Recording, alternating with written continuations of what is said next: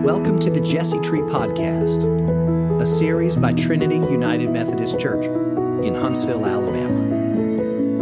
Each day in Advent, a member of the Trinity community will read and discuss a passage of Scripture that points us to Christ, so we can point our hearts and lives to Christ in this season of preparation for Christmas.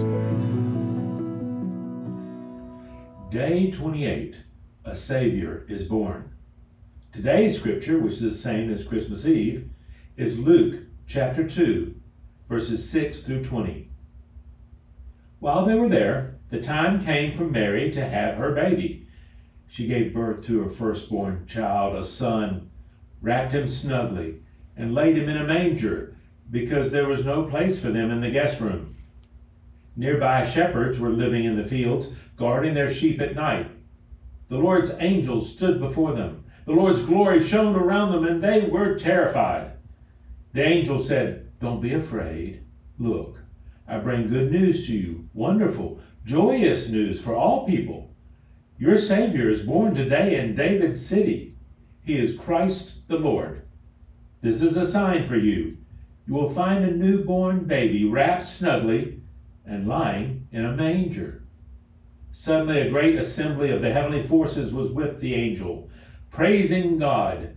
They said, "Glory to God in heaven, and on earth peace among those whom he favors." When the angels returned to heaven, the shepherds said to each other, "Let's go right now to Bethlehem and see what's happened. Let's confirm what the Lord has revealed to us." They went quickly and found Mary and Joseph and the baby lying in the manger. When they saw this, they reported that what they had been told about this child. Everyone who heard it was amazed at what the shepherds told them. Mary committed these things to memory and considered them carefully. The shepherds returned home, glorifying and praising God for all that they had seen and heard. Everything happened just as they had been told. I'm Mitchell Williams, and here are my thoughts on this passage. Imagine that you're in a dark woods, no moon, no streetlights. You're just stumbling around. But then you see a small, faint light ahead. Do you go for it? Well, of course you do. As you get closer to it, you're more and more able to see trees and bushes silhouetted against that light. You're tripping less and stumbling into fewer limbs and roots.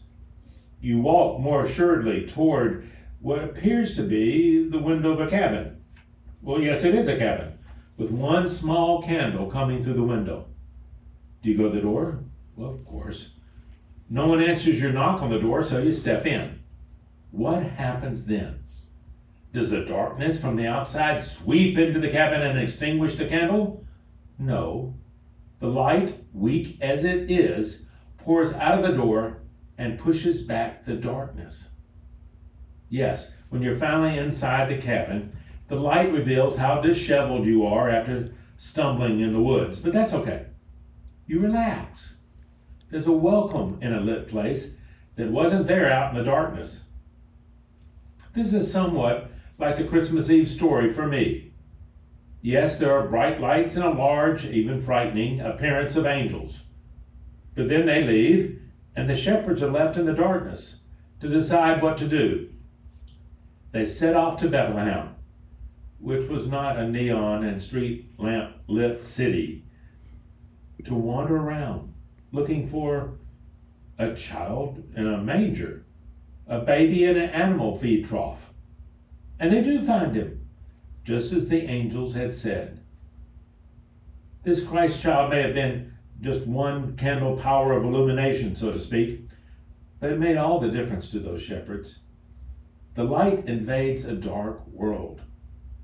In fact, the Gospel of John in the first chapter states that the light keeps shining and the darkness has never been able to put it out.